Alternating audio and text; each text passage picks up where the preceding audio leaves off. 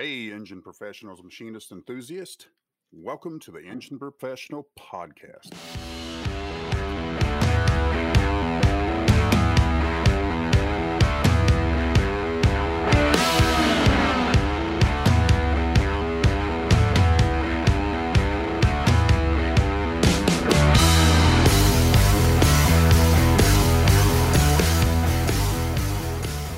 Hey everybody, my name is Steve Fox, and you've already heard from my counterpart Chuck Lynch there with the introduction. Chuck, we're back at it again here with episode 5. A couple things have happened since then. How was your Thanksgiving? Thanksgiving was good. Thanksgiving was quiet. We gave everybody an opportunity to kind of enjoy their immediate families and didn't get together in a big huddle.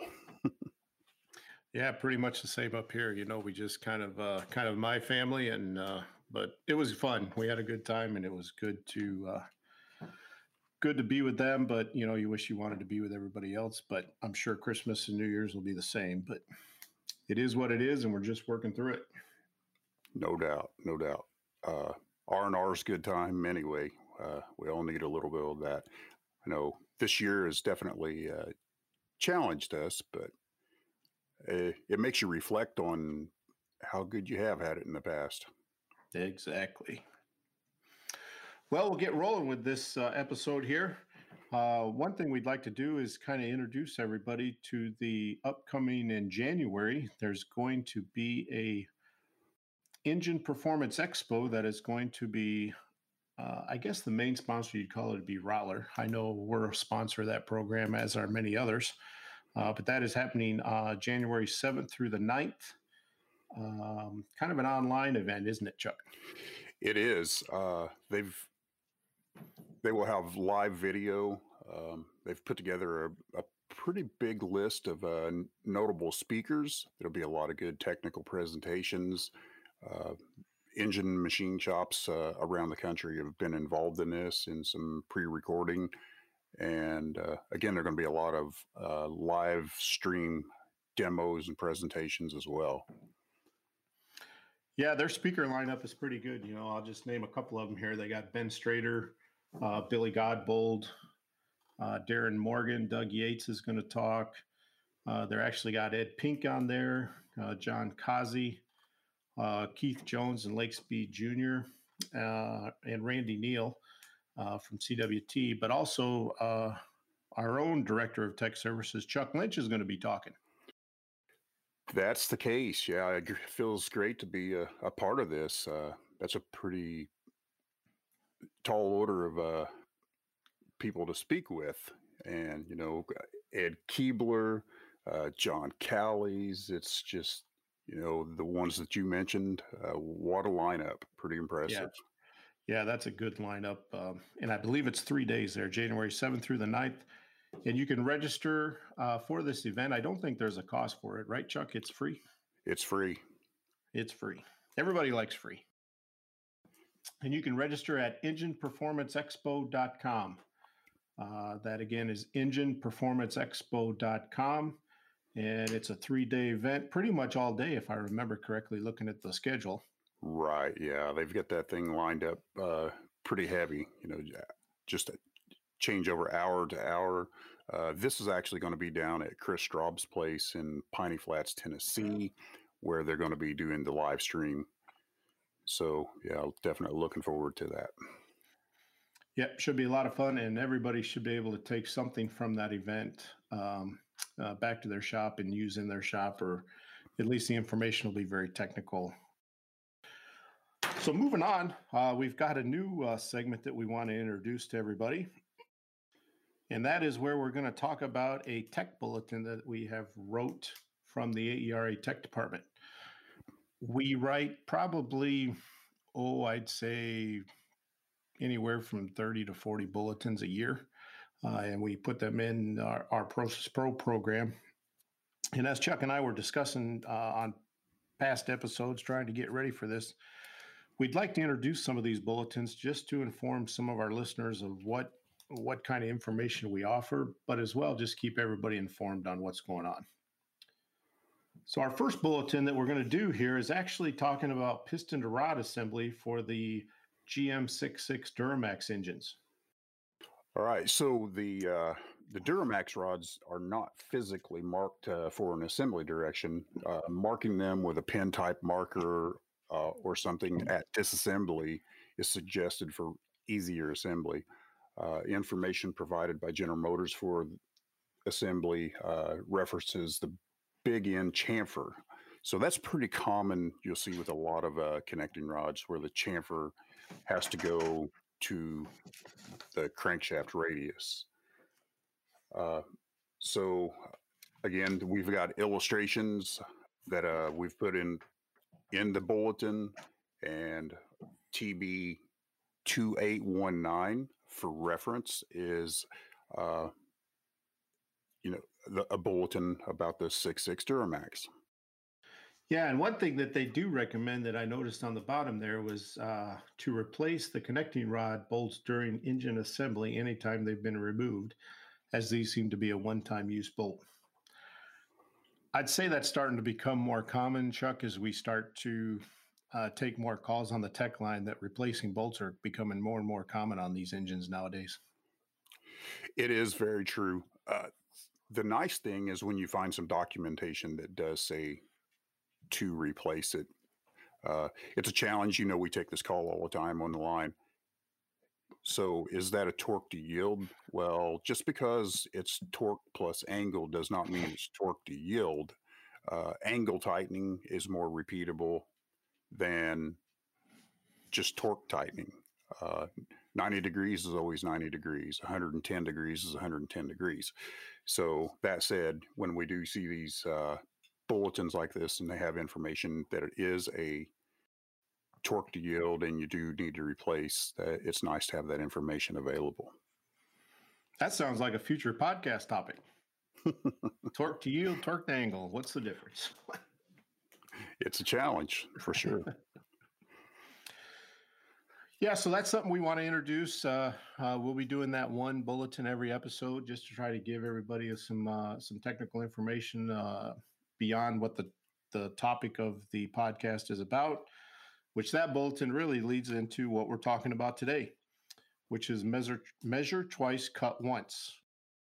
And this really is for during disassembly to measure everything and how important that is to make notes or jot information down when you're disassembling something.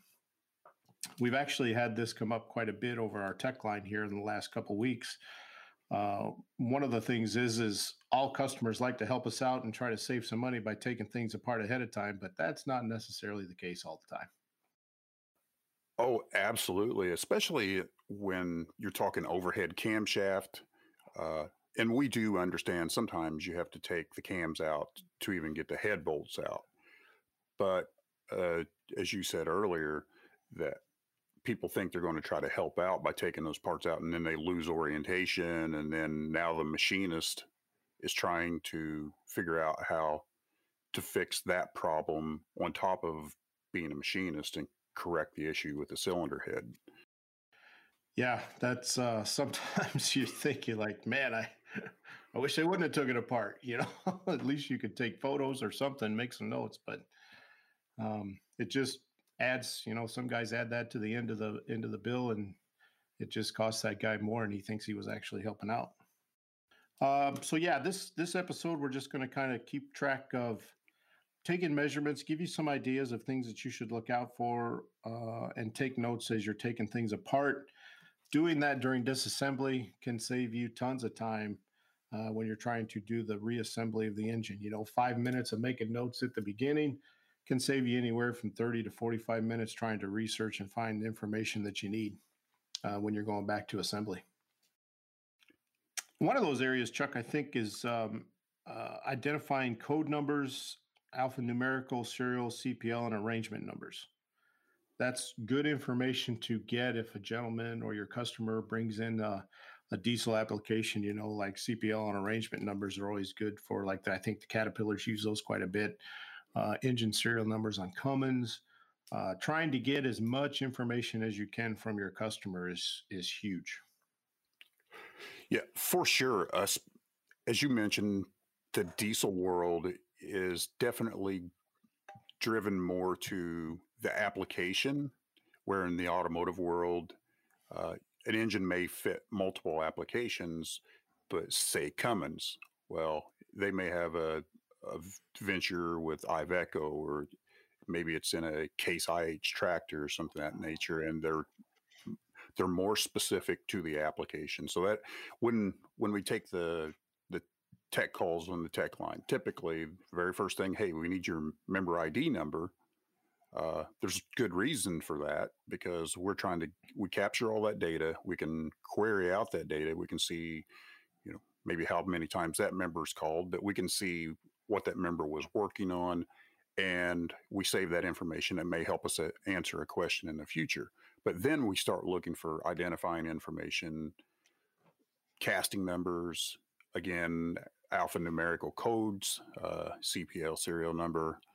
That's why we ask those questions. It helps us dig deeper and give you the correct information for your application if it needs be. Yeah, kind of an example of that is like sometimes we'll get some calls like on a Honda 2-liter. I got a Honda 2-liter engine. I'm looking for head specs. Well, what Honda 2-liter you got? Kind of getting the engine code helps that. What model it is, the year range, all that information helps us, and it will help you when you're ordering parts, trying to get the right information and right parts and specifications to that member. Absolutely. You can't hardly go to a parts counter and not have that info. It's going to be the same when you're looking for specifications. No, and you go to some of them, they want to, is it a 2-door, 4-door? What color is it? Do you have fuzzy dice on your mirror? Exactly. Oh, we won't go there, Chuck. So we're just kind of going to give you some ideas that we've come up with doing research for this episode. We came up with a list for each component, kind of what we think you should look out for. So obviously we'll start at the top, and we'll start with cylinder heads.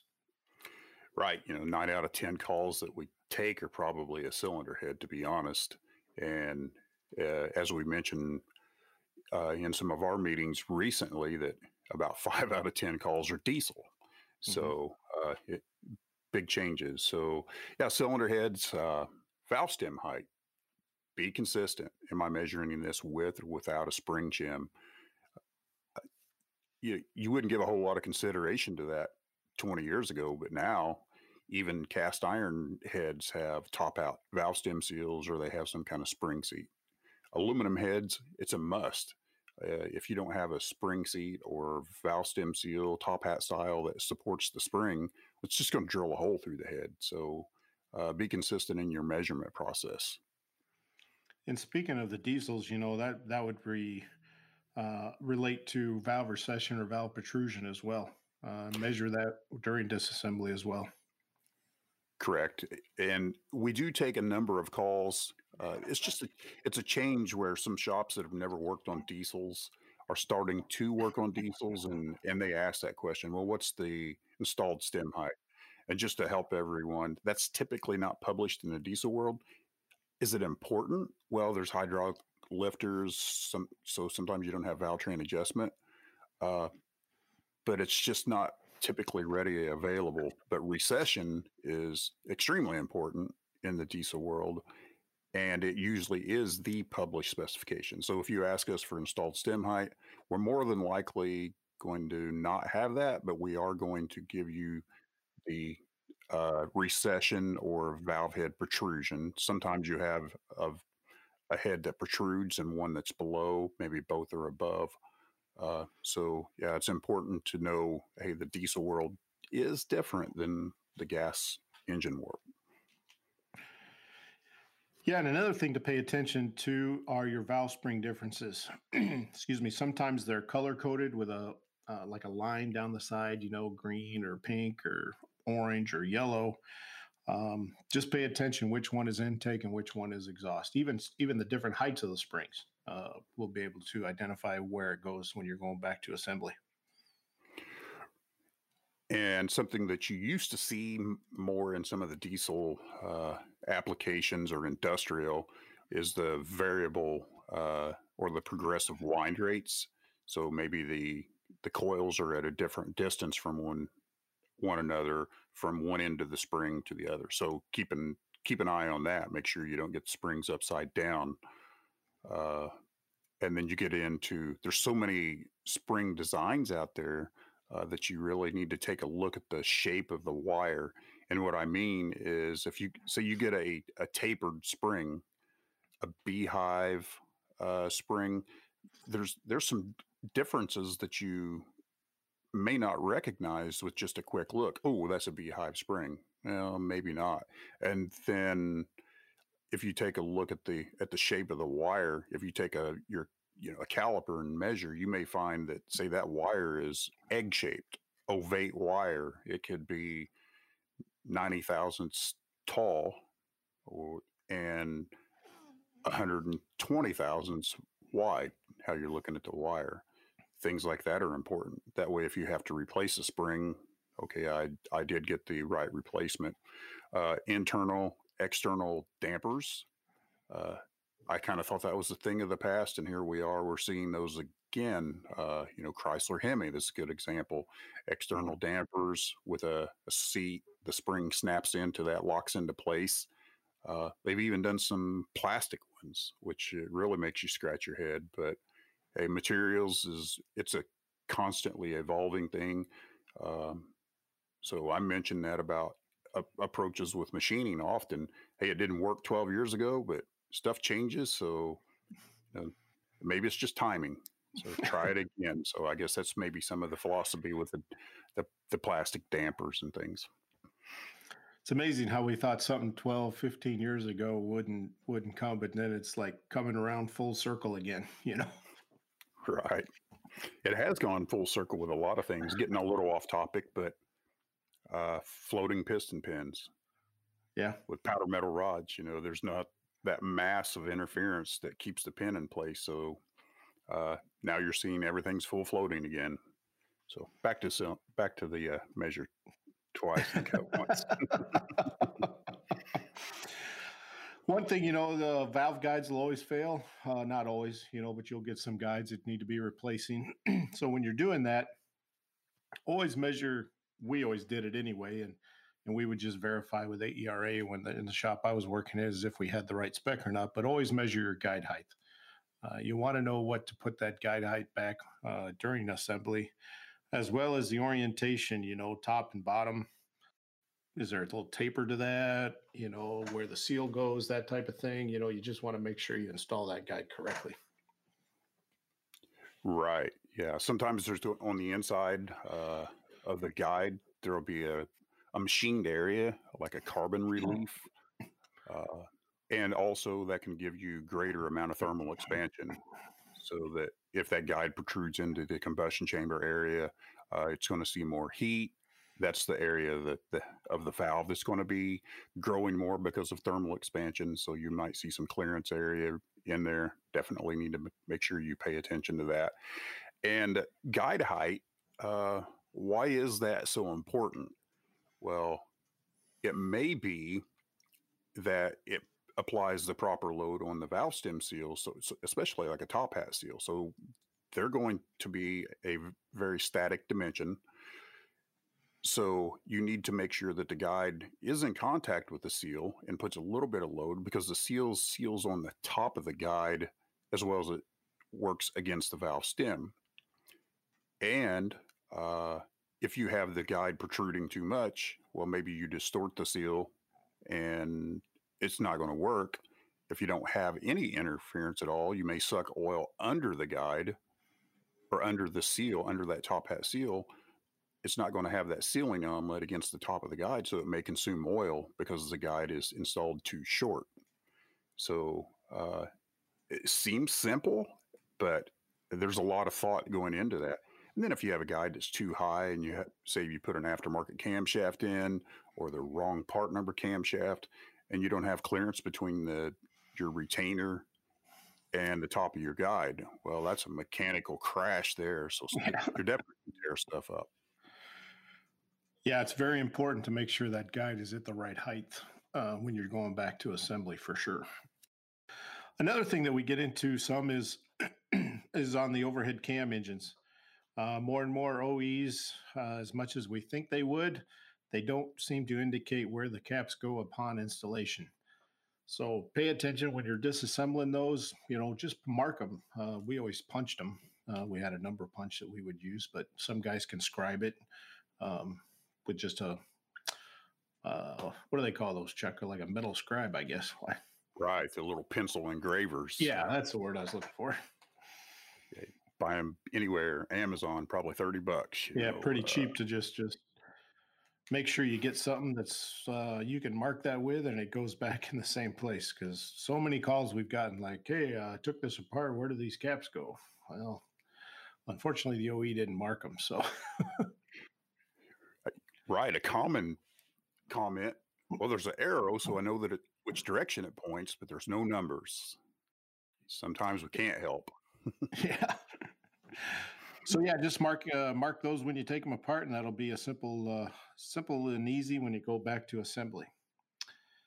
And this is probably one of the biggest ones we get is cylinder head thickness. Measuring that, when you take it off the and you're doing the disassembly, take it off the engine, doing disassembly of it. Just take a quick measurement on that head and reference where you measure it from. So when you go back, when you're milling it or looking for a different, or call us for a thickness, where that measurement was taken and what that measurement is. That is probably one of the specs that is most commonly not supplied by the OE. I'll say probably 80% of our head thicknesses do come from the field, which is our members taking measurements and giving them to us. If you're lucky, the industrial side has it. Yeah. But by and large, the comment that we see is do not resurface. Well, we know that they have tolerances on compression ratios. So the best thing to do is to really find out the volume of the combustion chamber if you were building the engine and make sure that you meet the compression ratio. We know that that's not realistic for every build, but there is definitely some room to work with. Yeah, there's some wiggle room there. I'll say when guys call, I think we kind of tell them, how much do you have to take off? And most of them say minimal, a couple thousandths. And you can probably get away with that, no problem at all. I mean, I don't think they're running them that tight. They are running them tighter than before, but not a couple thousandths tight. Right. Just keep in mind that an engine that's 8-1, and you take 10 thousandths off of the head, and an engine that's 13-1, which is not unheard of today, and you take 10 thousandths, you're going to affect things more quickly. Right. It's that whole the pond scenario. If you got if it's a mini lake and you take 10,000 gallons out of it, are you going to notice? You're going to notice if you took that out of a pond that's the size of a swimming pool. Exactly. And probably one area that's overlooked that, as we were talking about this, actually came up, and I had forgot about it, but note locations of plugs, pipe, or freeze plugs in the cylinder head. And that's a challenge to answer as well. So that really lies heavily on whoever's doing the teardown to make sure they capture that information, because you're going to be hard pressed to go to any service information site, manual, whatever it may be, and find that information. It's just not published hardly ever. Unfortunately, that is never published in there. Looking for, and we get calls on that. Some guys take engines apart and say, "Hey, I got a pipe plug here. I don't know where it goes. Can you tell me where it goes?" Well, unfortunately, the OE doesn't supply any kind of diagrams that show where those plugs or freeze plugs go. And quite honestly, we have to give props to our production engine rebuilders because they bail us out a bunch. Hey, we know that they build 10 3.5 EcoBoost today or 40 LSs per day. And we ask those questions, and they're usually more than willing to share that info and maybe even give us some part numbers. So thanks to them. Yeah, that's a good point, Chuck. Good point to bring that up to where those guys, as they do help us a lot. I won't say a lot, but when we do have questions on stuff like that, or we're stuck on something, we reach out to those guys, and they are very, very helpful to us. Right. They see the volume. That helps. One other thing on the cylinder head area is if you're taking the engine apart, one thing that we always did is if we had a bolt that had a stud or one was longer than the others, we would always draw out just a square on a piece of paper and just mark the bolt locations and put a little asterisk next to that one, which would mean, like, if it's number 10, that location would get a bolt with a stud on the end of it or something like that. That's more towards the outside of the cylinder head where they're mounting a bracket or something to that effect.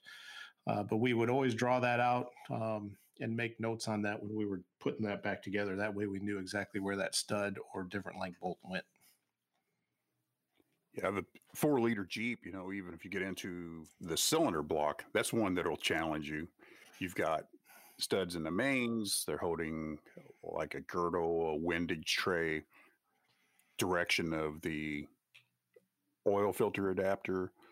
The 4-liter Jeeps that had the plastic valve cover with the little cantilever locks, which meant different head bolts there. So sounds trivial until you try to put that stuff back together, and then you're scratching your head. Oh, where do we go from here? Yeah.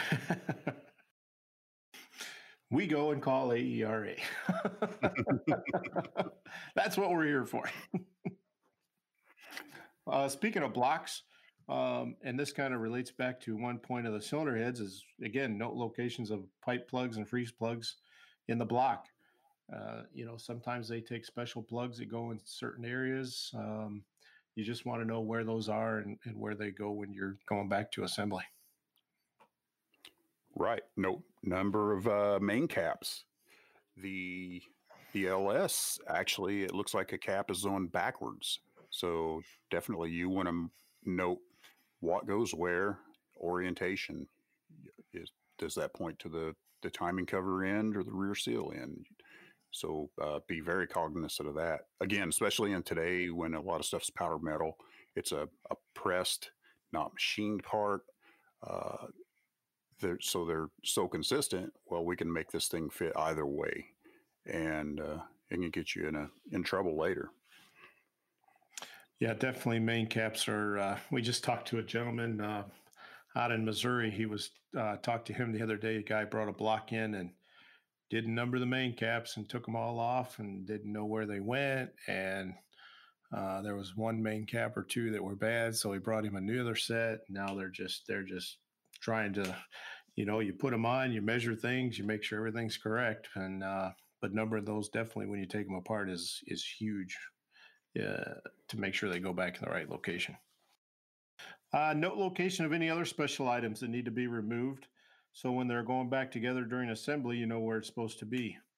That can range from a wide variety of things, but it was just something that we had talked about to where we think we need to make sure that we get things back in the right spot. Putting it in the right spot could be big time trouble. So you just want to make sure you get it in the right location. Correct. Is that a switch? Pressure sending unit? Today, with the complexity of engines and direct injection, high pressure, so forth, to make sure you put the right stuff in the right spot. Piston and rod assembly. This is probably another one that we get a lot of calls on our tech line, Chuck, is how do the piston and rods go together? And when I was in the shop, we just did one quick little thing is we would always hold the piston away from us with the front up, and we would just look at the locks and then write it down. It'd be front up locks right, and we would just write FULR, or front up locks left, and which would be FULL. It's just a simple thing that actually it was in my dad's place that he kind of taught me was just take those, hold the piston in your hand with the front up, and just look down where the locks are and make a note of it. Right. And we recently, well, I say recently, it's probably been a couple of years now, but we had Mike Maverigan to work on an article for piston to rod orientation. So we have that in the Engine Professional magazine. If anybody's interested, give us a shout and we'll look that up. Because if you don't have that information available to you, like we started with that tech bulletin, If it has a large chamfer on one side of the rod and not the other, well, that's likely going to go to your crankshaft radius. Some things you can look at is if you were to lay the rod on a flat surface and you flip it side to side and say the pin end is not offset with the big end. So we understand that that's neutral. Chamfer is equal on both sides. It's a powder metal rod. So there's no balance pads on the small end or the big end. Probably doesn't matter. That said, you still want to have some uniformity. So look for an identifying characteristic that you could put all of the rods in the same orientation. So the next guy that gets it doesn't think a buffoon put the thing together. So, I mean, you want some uniformity and consistency, and it helps you keep things straight too if you do that. But if you don't have the information, you don't have stuff marked, there are ways to identify what will work. And we're more than happy to take those calls and help walk through it, do it all the time. And more, we're seeing more of these fractured cap rods, and the importance of getting those back to assembly correctly is very critical. You're going to make an unpopular statement here too. If you accidentally turn the caps around wrong, it only takes them coming in contact with each other. You don't even have to apply much load. You're going to distort that unique, it's like a fingerprint. No two rods will ever be the same. So if you put the cap on wrong, it's junk. Can you get it to tighten up and measure okay? Yes. It will never be exactly the same. If you lose the contact surface area, though, because you did damage some of that, you may get it to measure right, but who's to say that now, since I've lost that contact area, that I can maintain the clamping force and it won't back off and fall apart? So did that cause you to have a rod make a window in the side of a block? So on caution, I would err on the side of caution and pitch them. Nobody wants to hear that. That's money, but that's the safe thing to do. It's a lot cheaper to replace a rod than it is to replace a whole engine.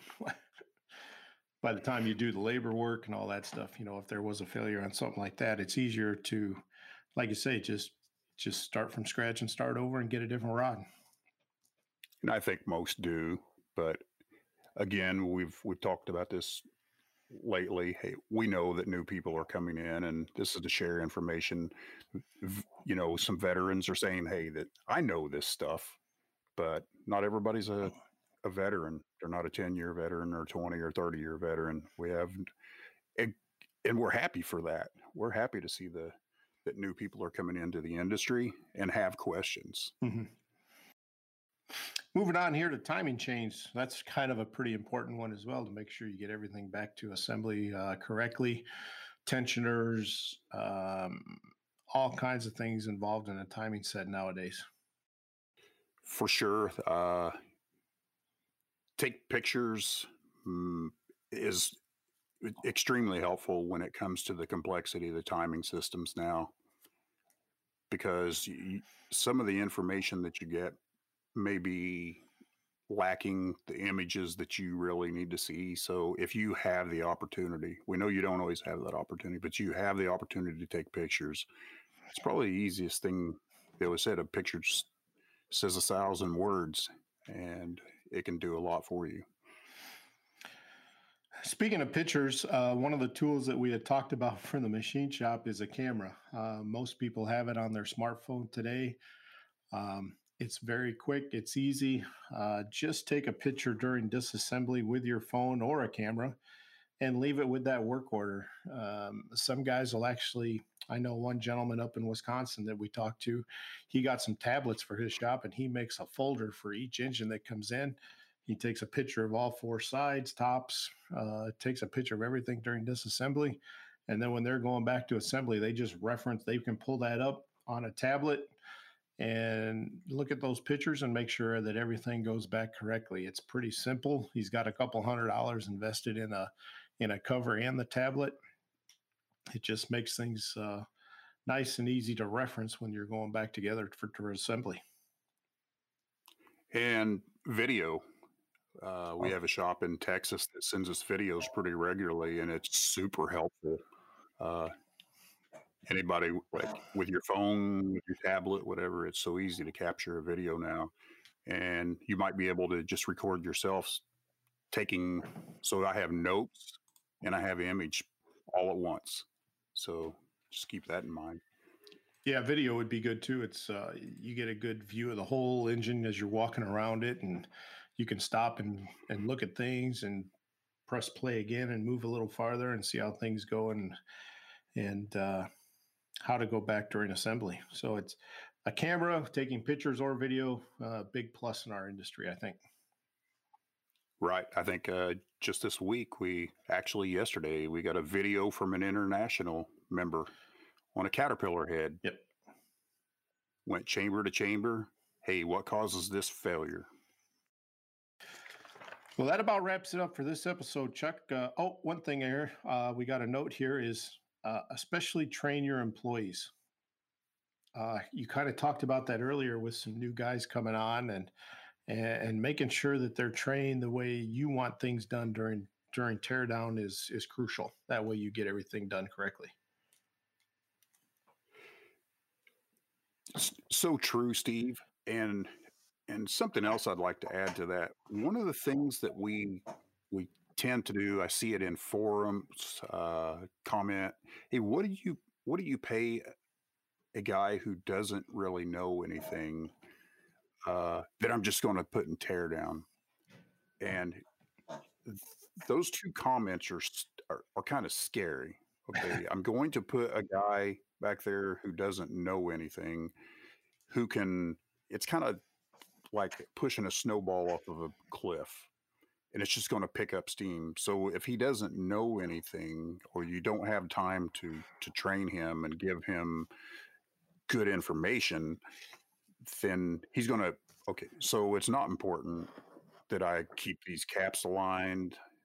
It's not important that I take this big hammer and chisel and screw up a freeze plug bore.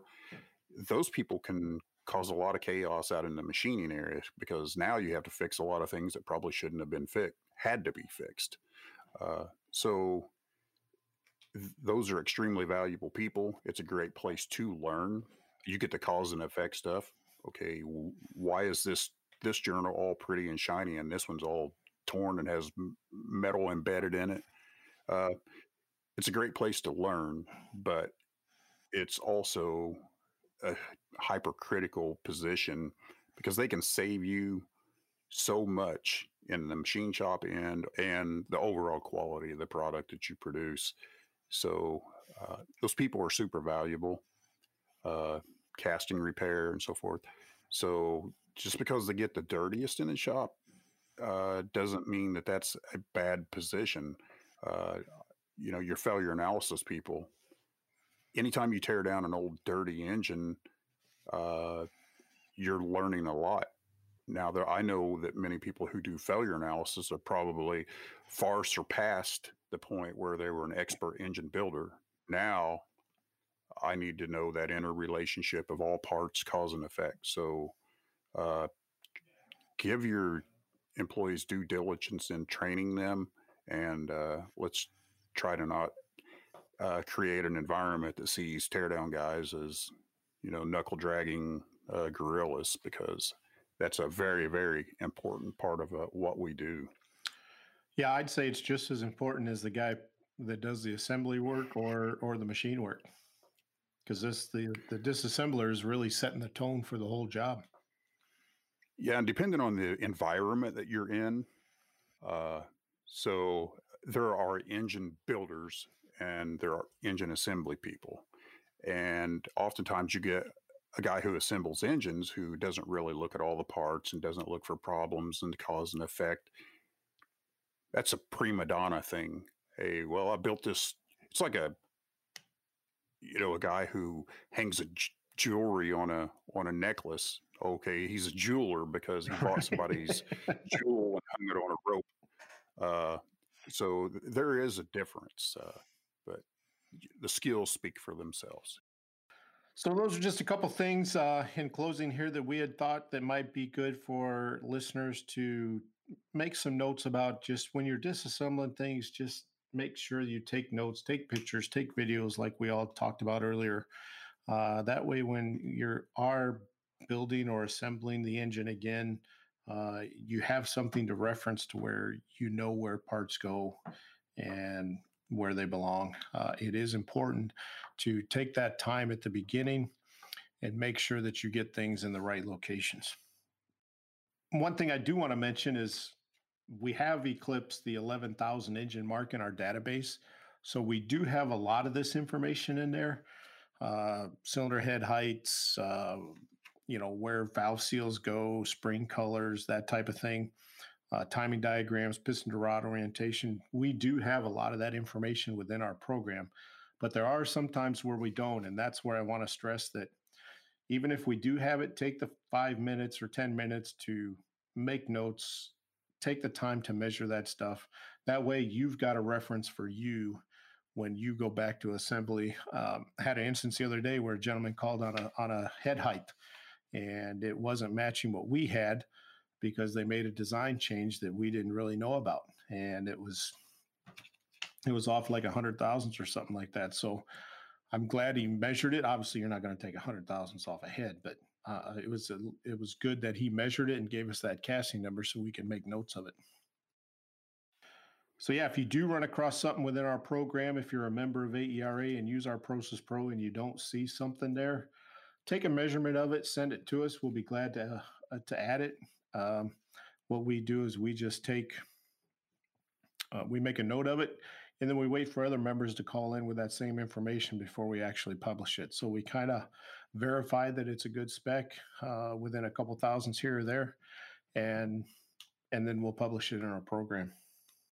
One thing I'd also like to mention here is if you'd like to get a hold of Chuck and I with any kind of questions or comments or topics that you'd like to hear about, feel free to reach out to us. We got a new email address for the podcast. Took us a little bit of time, but we finally thought, hey, why can't we have people email us, Chuck?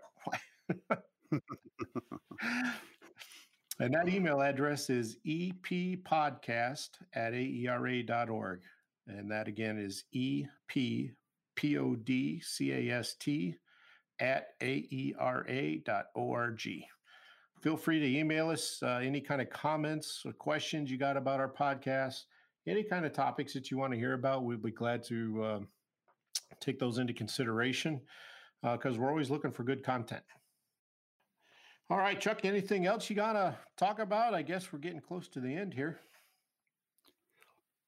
I think you're knocking off the bullet points, Steve. Perfect. Well, it is December. So from all of us here at AERA and our podcast here, we would definitely like to wish everybody a Merry Christmas and a Happy New Year. Hope that everybody has a good holiday. Thank goodness 2020 is coming to an end, and hopefully 2021 will be a lot better. Yes, we do, Steve. Yes, we do. So if you're, please subscribe to our podcast. You can check us out at any of your favorite podcast listings, or you can also subscribe to our podcast at podcast.engineprofessional.com. That's about all we got, Chuck. So I think like I said, we'll wish everybody a Merry Christmas, Happy New Year. And I can honestly say this, Chuck, I'll talk to you next year. Talk to you next year. Everybody have a good holiday.